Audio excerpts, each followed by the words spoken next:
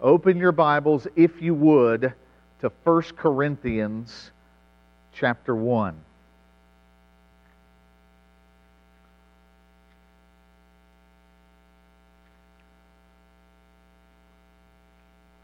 Baptism is referred to in Hebrews chapter 6 as an elementary doctrine.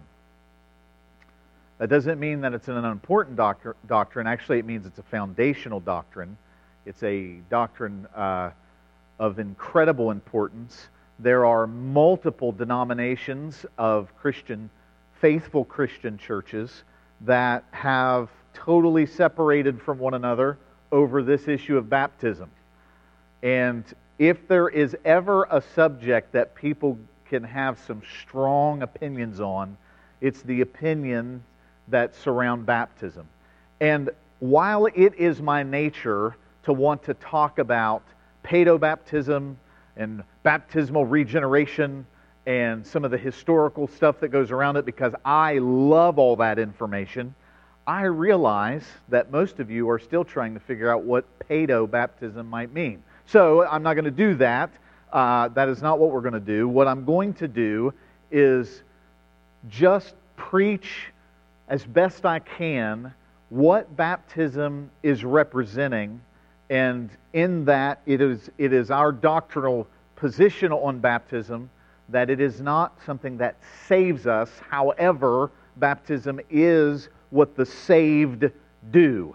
They do it out of obedience, and it's beyond just a check mark on the list of Christian duties. It is a powerful emblem or symbol of what happened to us as Christians. So I'm going to end on baptism, but I'm going to start on a subject that I really love that's tied to baptism, which is the idea of us being united in Christ, or us being in Christ.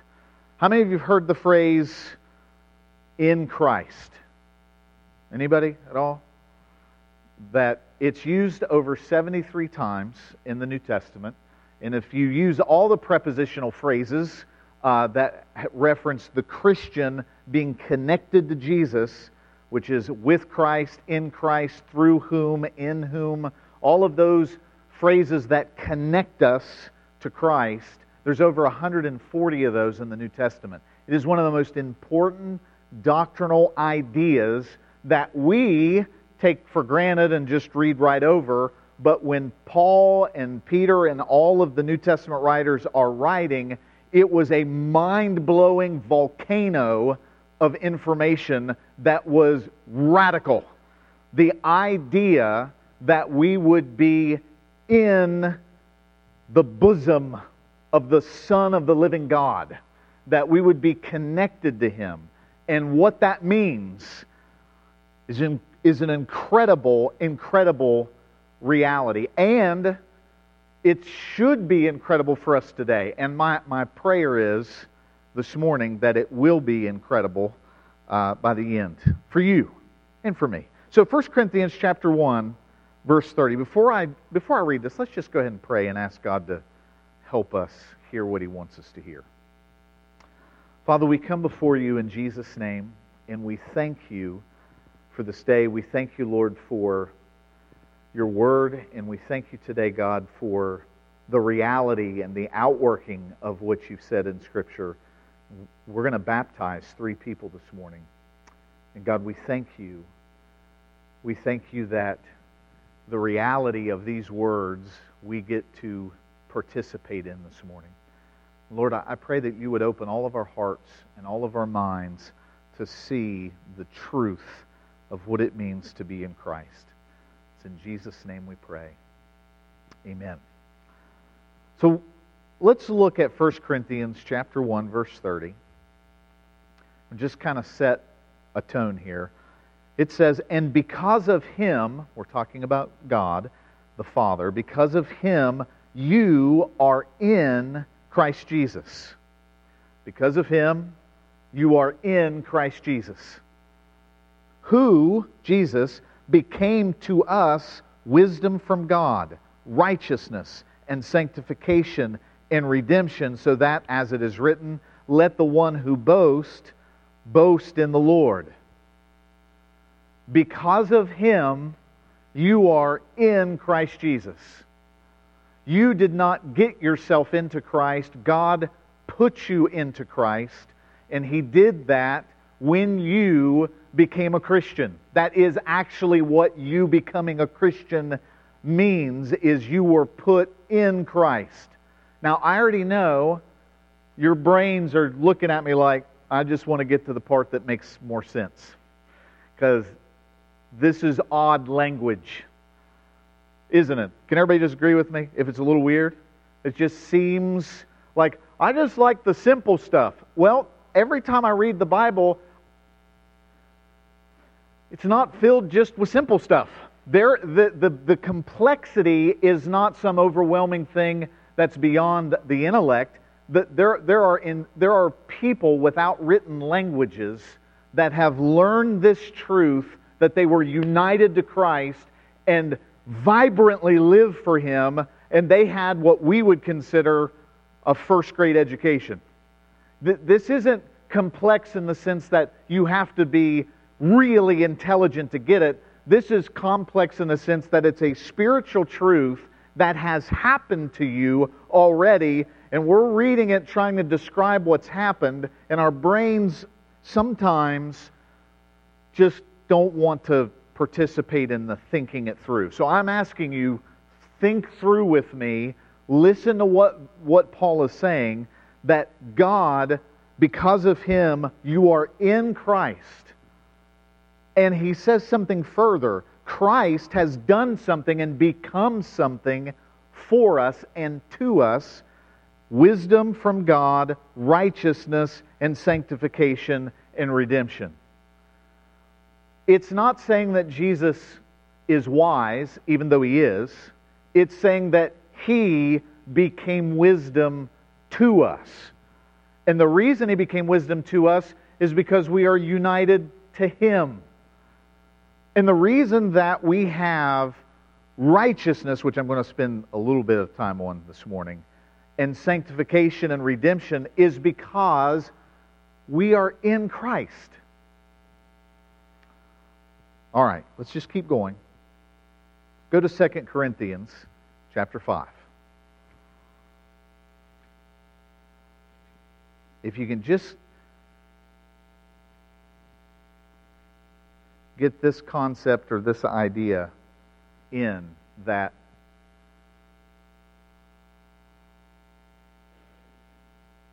spiritually speaking, when you became a Christian, you were placed in Christ Jesus, which is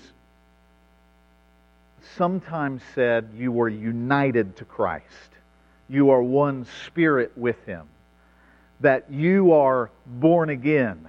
You have a new nature. Jesus said that if you're going to enter into the kingdom of heaven, you have to be born again. And then He clarifies and says, born of the Spirit. And so, basic Christian doctrine is that Christians are not people trying to live better lives in order to be righteous. Christian doctrine is sinners are saved by the grace of God. They accept the free gift of God's grace through Jesus, and He makes us new creatures in Christ, which is what we're about to read. And when that happens, what Paul is trying to describe is we're actually placed in Christ, united to Christ, so that there's nowhere that you ever go that He isn't there. There's no time in your life that you are separated from Christ, even though we frequently feel spiritual as a doorknob, and that there's no possible way that Jesus is anywhere nearby. That is not the reality. The reality is He's always there. We have been united to Him. So let's look at what it says in 2 Corinthians 5. We're going to look at verse 17. And it says, therefore, if anyone is in Christ, he is a new creation. The old has passed away. Behold, the new has come. all this is from God, which is very similar to what 1 Corinthians said, that because of Him you are in Christ. Here it's saying that we are new creatures. Another translation says alien species. We are something new in Christ, not because of all the good things that you piled up. All my good works are piled up like firewood, and you can clearly see what I've done, and that's why I'm a new person, because I turned over a new leaf, and I started going to church, and I started being a good person. That is not the message of Christianity. Every religion has that message, by the way. Every religion has a prove it type element to it. Show it, demonstrate it. Now, Christianity does have a prove it, demonstrate it element. But the difference is that we're proving it and demonstrating it on the basis of this change that God has done in us. If we don't get changed, there is no good works coming out of us. And there are no good works that you can do to get changed. You can't come to God showing Him all the good things you've done, because they're not good enough. His standard is perfection, and you can't meet it. You have to be changed.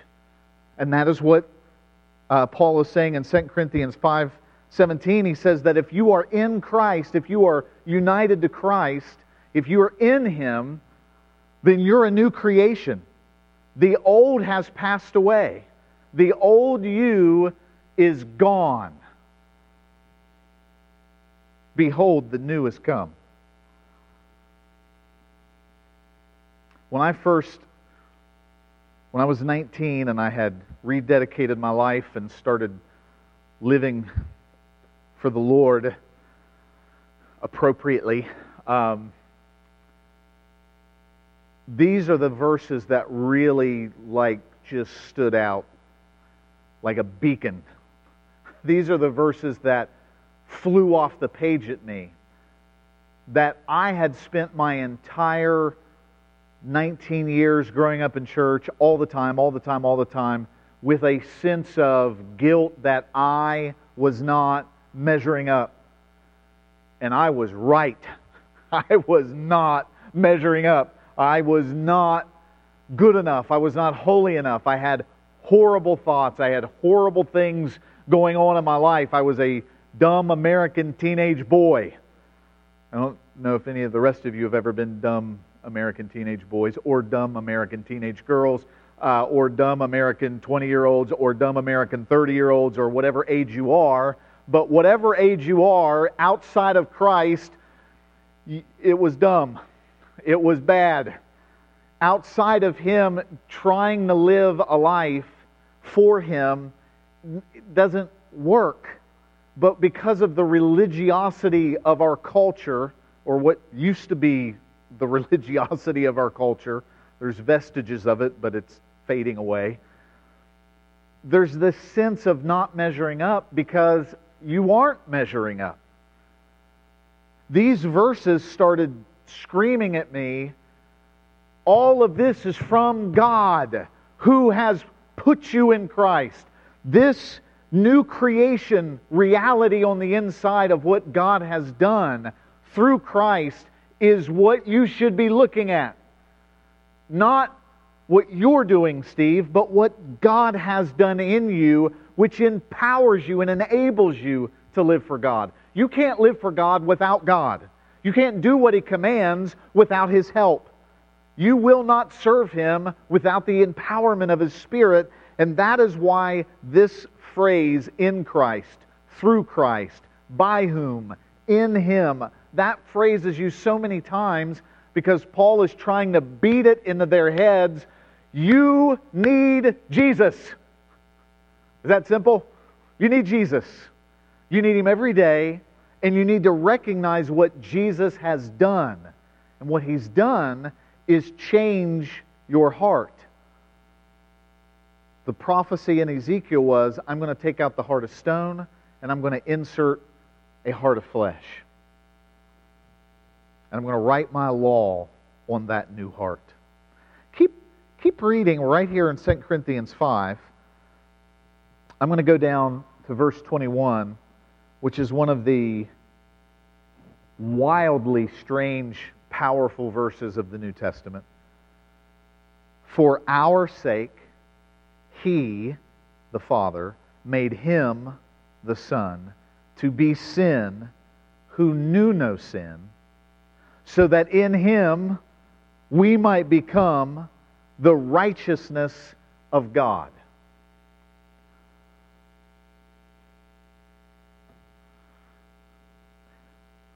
Spiritually speaking, this is an atomic bomb.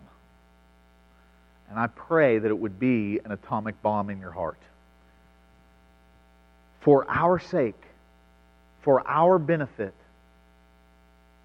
the Father made the Son to be sin, who knew no sin. The sinless one, Jesus Christ, became sin on the cross. Do you remember in the Garden of Gethsemane when He said, Father, if this cup can pass from me, let it pass from me. Nevertheless, not my will be done, but yours.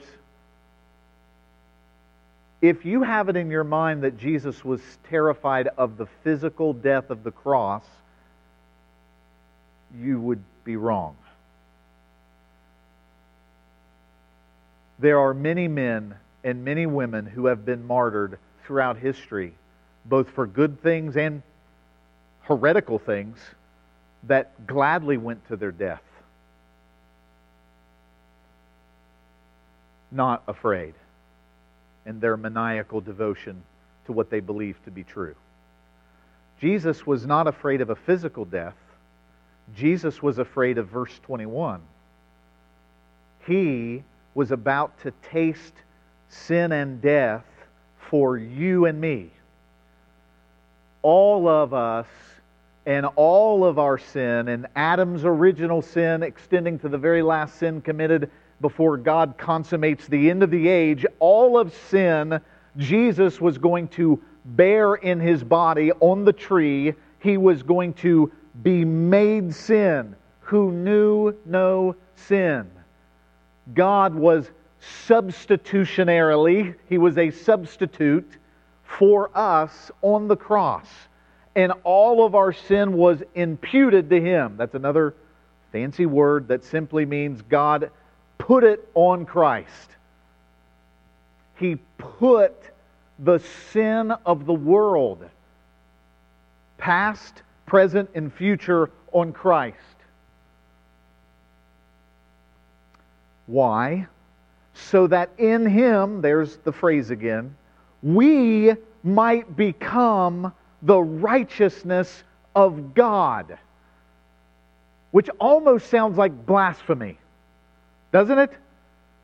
He is saying that Jesus became the sin so we could receive and become the righteousness of God. Now, let me really try to help us get this. Not the righteousness of Steve. Not the righteousness of the most righteous person you could think of. Think of the best person you can think of. Maybe it was your grandfather, maybe it's Mother Teresa, whoever you think of when you think of that person is holy. Not their righteousness. The literal righteousness of God is what we received in Christ. Atomic bomb, I'm telling you.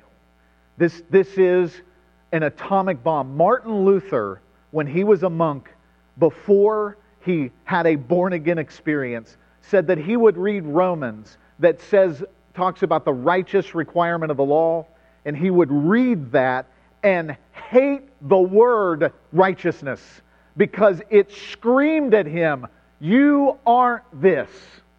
And he knew it. And you and I know it. We are not righteous. Our thoughts are not righteous. Our actions, our selfishness, even when we try to do good, there's this creepy little thing in the back of our mind saying, I hope Dan Emerson notices.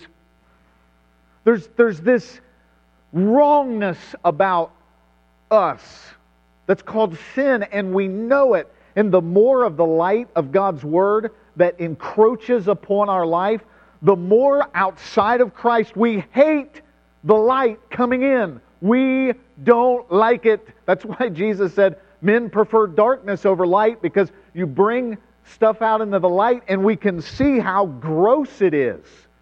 That's why everything that's gross wants to hide in the dark.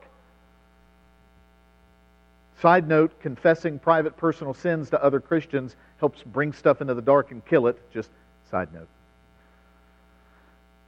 So, Martin Luther hated that word until he saw something mind-blowing, that by faith in Christ, He gives me His righteousness. His.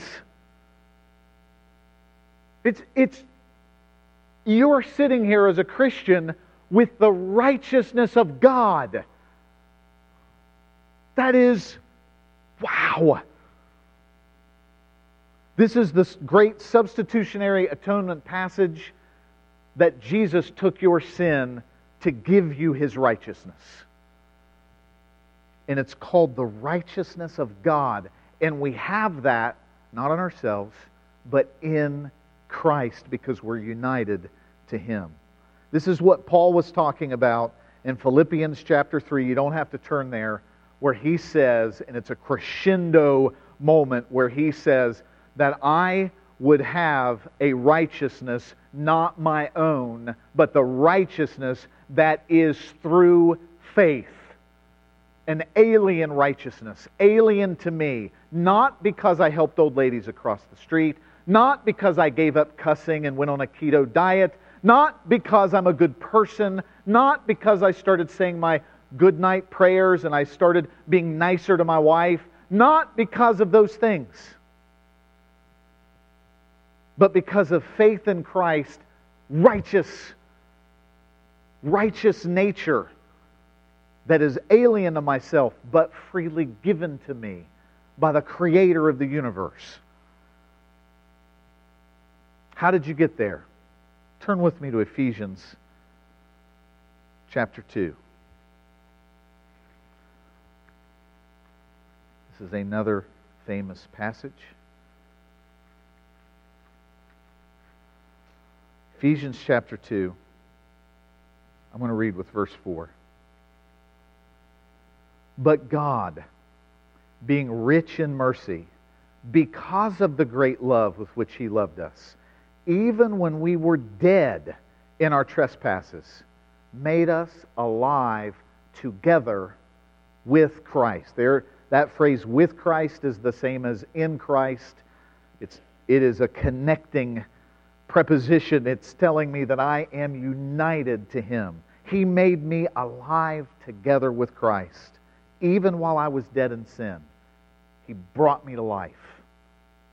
By grace you've been saved. Parentheses. That's how that happened. And He raised us up with Him. Seated us with Him in the heavenly places in Christ Jesus. Do you even believe what we're reading, by the way? Sometimes you just read over these to say that you read it, but just stop and think. He raised us up with Him. Jesus was raised from the dead. He raised us up with Him. And then Jesus was seated at the right hand of the Father. Nobody has any issue with that. But now Ephesians 2 is telling me that He seated me with Him in heavenly places in Christ Jesus, so that in the coming ages He might show the immeasurable riches of His grace in kindness toward us in Christ Jesus. So throughout the entirety of eternity, He is going to be showing us over and over and over the immeasurable riches of His grace and His kindness. If you think heaven is going to be some meaningless drivel, this verse is showing us that it's an eternity of God continually and constantly showing His grace and His kindness. Verse 8. This is how you got there. For by grace you have been saved through faith. And this is not your own doing. It is the gift of God, not a result of works, so that no one may boast. You get some of the picture of what the gospel is? Nobody gets to go to heaven, not a single person. Not Moses, not Jacob, not Abraham, not Paul, not Peter. Nobody gets to go to heaven and say, I'm pretty righteous. Every one of them are going to say, I am a recipient of the righteousness of Him who loved me and died for me. Not a result of works, so that no one may boast.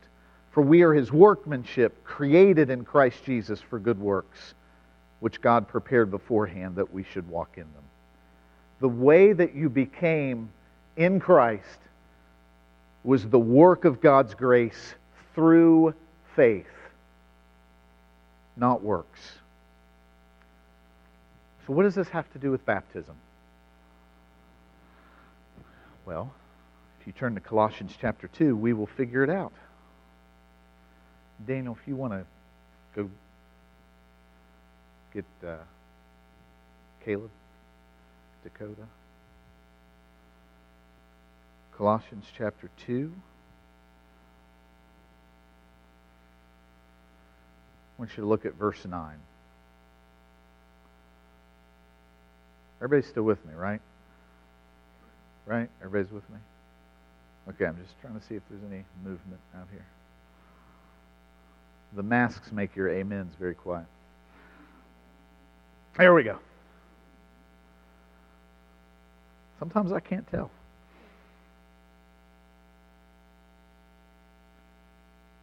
Colossians chapter 2, verse 9.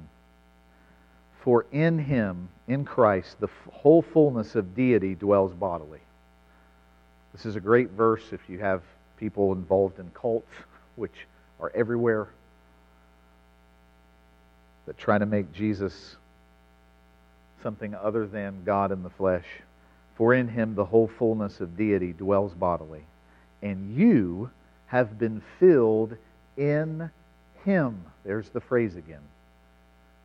Who is the head? Jesus. He's the head of all rule and authority. In Him you also were circumcised with a circumcision made without hands, by putting off the body of the flesh by the circumcision of Christ, having been buried with Him in baptism, in which you were also raised with Him through faith in the powerful working of God, who raised Him from the dead.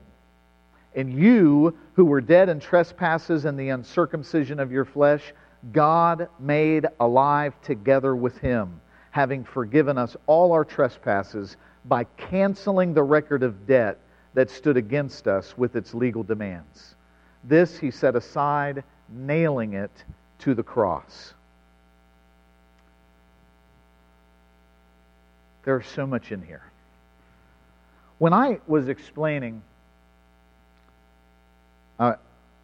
normally when I try to explain this to adults or to children, what's happening in these verses and what's happening in the idea of being in Christ, it seems to help to use an illustration. So I'm going to use an illustration. Now, I just prefer words. I don't know if you've ever noticed that. I just like words. But a lot of other people, apparently the majority of the human population, prefers illustrations. So I want to try to give an illustration, and then people are like, oh, Jennifer and I have this type of stuff all the time. I'm talking and I'm talking and I'm talking and I'm talking, and I can tell that everything I'm saying is meaningless. Not meaningless to me, not meaningless to her, just, I'm just talking. So what if I throw in an illustration, she'll go, oh! I'm like, how does that trump these 7 paragraphs of information? It doesn't, but that's just, I don't know. I don't know. I like the words. The words to me paint the illustration, but I get it. Illustrations are helpful. So let me give an illustration. These verses are telling me again, over and over, you heard the phrase, right? In Him, in Him, in Him. I'm united to Christ. I am in Him. And every time He's saying that, He's saying something is happening. Something has happened in Him. You were circumcised with a circumcision made without hands. Circumcision, removing a piece of the flesh, and it was a covenantal sign in the Old Testament that they had removed the sinfulness from among them, and now they were a covenant people set aside to God. So now Paul is saying, spiritually speaking, we've had this removal of the old you. You're a new creation. You're born again. The old Steve is dead. There is a new Steve. And he's united to Christ. And that's what he's saying. And he's saying that this is happening. And this is where baptism is so important. He's describing it as buried with Him, Jesus, in baptism. So Jesus, having died to sin, was buried in a tomb. And you, when you're baptized, are buried in the watery grave. How many of you have heard a preacher say that before? Buried in the watery grave of baptism. You were united with Christ in His death. 2,000 years ago, when you, by the grace of God through faith, said, Jesus, be my Lord and Savior. I give my life to you. You are my Lord. When you did that, it is like this happened. This is you, and this is Jesus. Here's your illustration. He placed you in Christ. This is what happened to you. And so His righteousness is now yours. And His life is now yours because you are in Him. And in the same way that Jesus was buried because of Him dying on the cross, and in the same way that He was raised from the dead, you were there with Him. The punishment for your sin was laid on Jesus, and you were there in Christ. Do you see what I'm saying? You were there in Christ. The punishment for your sin was made, and the debt was paid because you are now in Christ. Your sin is forgiven. These verses say that you were made alive together with Him because you were there. You were in Him. You were raised up. And that crazy verse in Ephesians where it says, not only were you raised up to newness of life, but it also says you were seated with Him in heavenly places. Which doesn't feel like it on Monday when you're in a cubicle, right?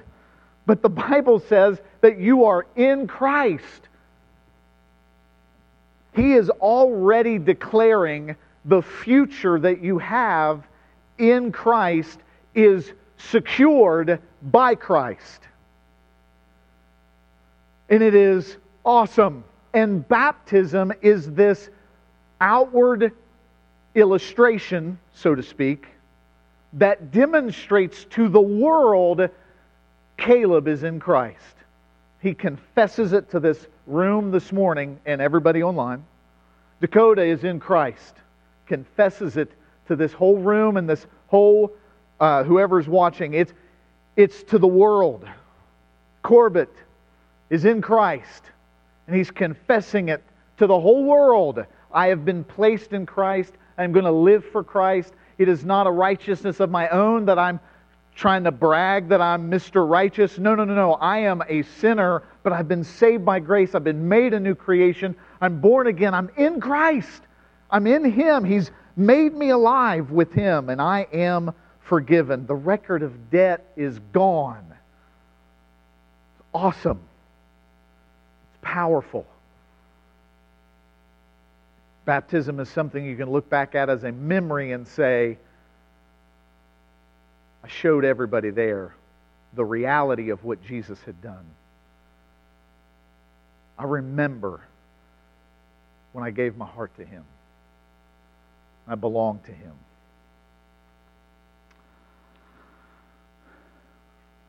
Praise the Lord. So we are now going to act out that reality this morning. So, Caleb, do you want to go first? All right. So I'm going to have the worship team come up. We're going to remove this.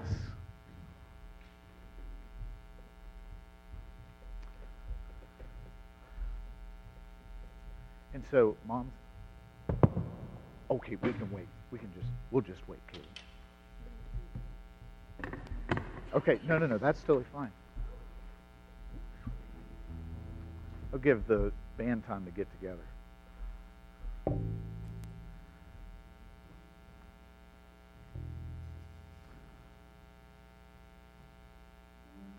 Water's still warm. While we're waiting, I want to tell you guys a great story of God's mercy. I come in early to fill up the baptismal because we run it directly from the hot water tank so the water is warm and it's not freezing. Well, I thought while it was filling up, I could go out and take some trash out, and I did. And I put a little doorstop that didn't work in the door, so at 6:45 this morning, I locked myself out of the building. Jennifer couldn't get a hold of her. Anyway, Chris came and saved the day, and when I came in here, the water had filled up to surface level tension. It was just, I thought we were going to come into a disaster. But God was good. I'm going to have all the kids in here. Caleb, are you ready? Church, while we do this morning, I want to have all of you just pray over every life that's coming up. Mom and Dad, you are free to come up and do whatever, however, if you want to take pictures. Come on in, Caleb. So you come down here to the end, and you just go ahead and sit down.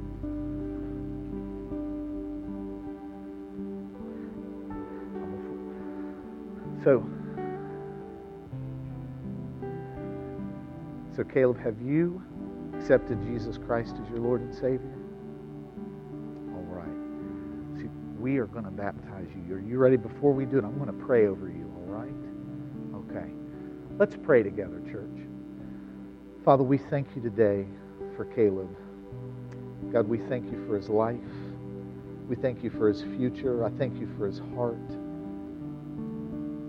God, I thank you that his times are in your hands. I thank you, Lord, that you have purposes and plans for his life as he serves you. And I pray that he would never forget this day. And as he walks with you, Lord, that he would grow strong in you and in the power of your might. God, that he would walk worthy of you, fully pleasing you in every good work, increasing in the knowledge of God. And I pray that his heart that is so tender for you and for your kingdom, God, that he would be used mightily to be a voice in his generation. God, we thank you for it today. In Jesus' name. All right, Caleb. Caleb, we baptize you now in the name of the Father, Son, and Holy Spirit.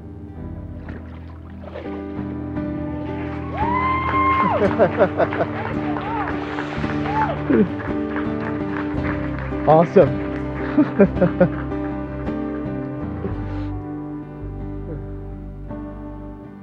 You did great. So Dad's going to meet you right down here. He's got a towel for you.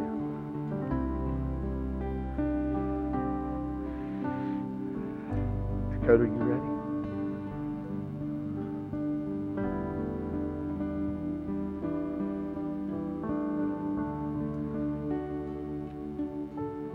Dakota, you're going to need a towel. It's all right. Come on. Oh, yeah, you're fine. So you're going to step careful there. Okay.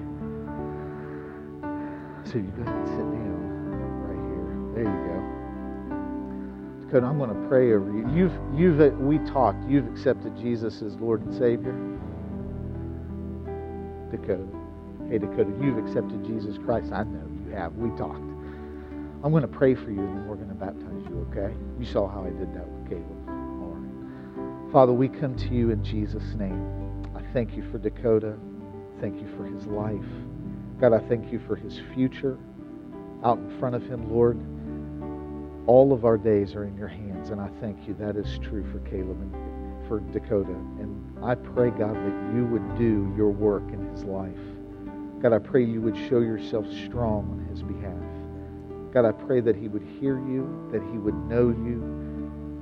God, that he would follow you all the days of his life, not having a righteousness of his own, but the righteousness that comes through faith in Jesus Christ. Lord, we thank you for it. I pray he would be a voice in his generation for the kingdom of God. It's in the name of Jesus we pray. Amen. So if you want to hold your nose like that, put your hand right here. Dakota, we baptize you right now in the name of the Father, Son, and Holy Spirit.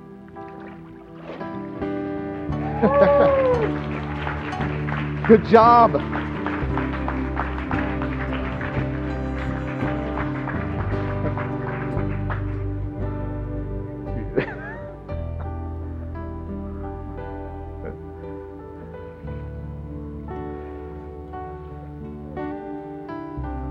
Here you go.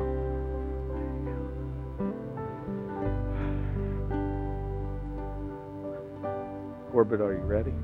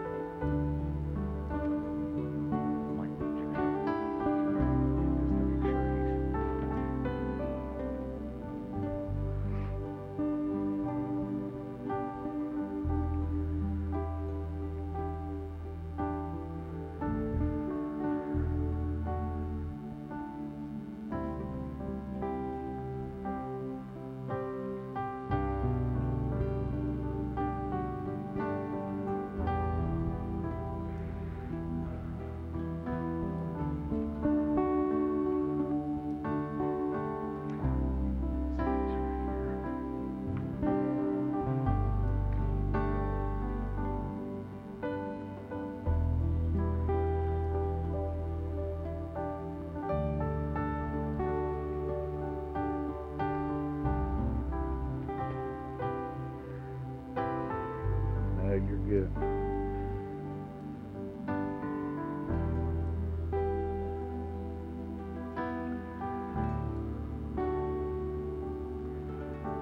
Just come down here, and it's like a little drop off right there.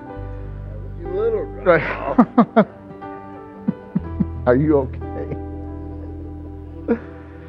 Oh.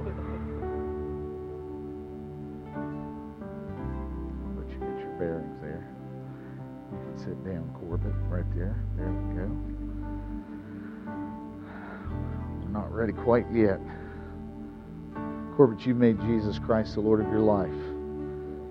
Amen. Father, we thank you for our brother Corbett. We thank you for this public declaration of his faith in you. God, we thank you. We thank you for his life. God, we thank you that we are never forgotten. We are never discarded. Life is never, ever wasted in you, Jesus. You are the great Redeemer, and we thank you for your redemption. We thank you for your love poured out in Corbett's life. We thank you, God, for speaking to him and speaking to his heart and penetrating him with your grace and your mercy. God, we give you praise today. We rejoice in you. Thank you, Lord, that he would be a light shining on a hill as he serves you all of his days. God, we thank you for it in Jesus' name. Lord, if you want to grab your nose like this so we don't. Right now, Corbett, we baptize you in the name of the Father, Son, and Holy Spirit.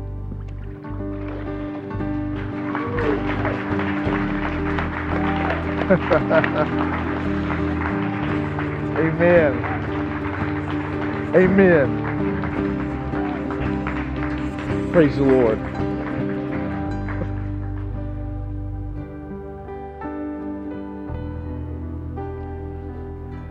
Yeah.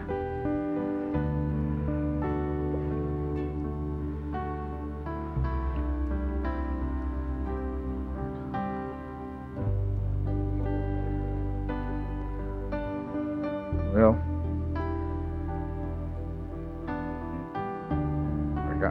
I got you.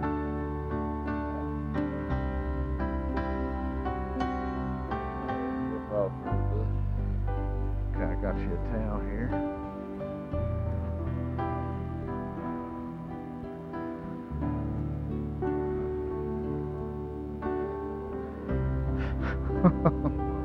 Okay.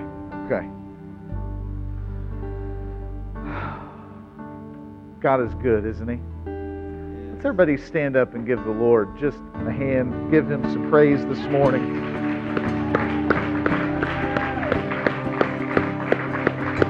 Thank you, Jesus. Thank you, Lord. Amen. Church, we love you. Pray for these three that were baptized, that God's grace would just be more and more every day in their life. You are officially dismissed. Have a wonderful, beautiful fall Sunday afternoon. Amen. Oh, and the offering is right here for those that are giving. Thank you.